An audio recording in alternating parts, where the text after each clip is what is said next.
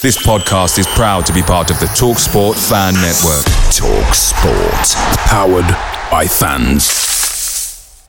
The TalkSport Fan Network is proudly supported by McDelivery, bringing you the food you love. McDelivery brings a top-tier lineup of food right to your door. No matter the result, you'll always be winning with McDelivery. Order now on the McDonald's app and you'll get rewards points delivered too. So that ordering today means some tasty rewards for tomorrow. Only via app at participating restaurants. 18 plus. Rewards registration required. Points only on menu items. Delivery fee and terms apply. See mcdonalds.com.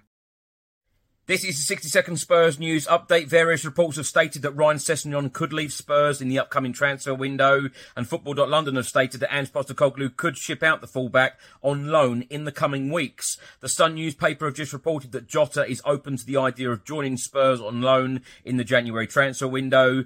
Earlier today, Spurs released some photos of Richarlison back training at Hotspur Way on the grass with a football, and The Athletic have stated that Richarlison is expected to return by Christmas. The Daily Mail have just reported that Tottenham will reject bids for both Pierre-Emile Højbjerg and Oliver Skipp in the January transfer window due to the club's injury crisis.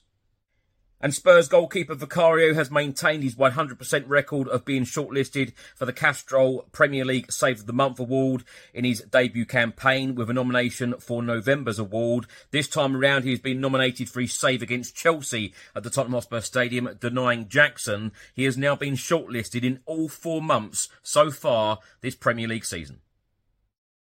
Away days are great, but there's nothing quite like playing at home. The same goes for McDonald's. Maximise your home ground advantage with McDelivery. Order now on the McDonald's app. At participating restaurants, 18 plus. Serving times, delivery fee and terms apply. See mcdonalds.com.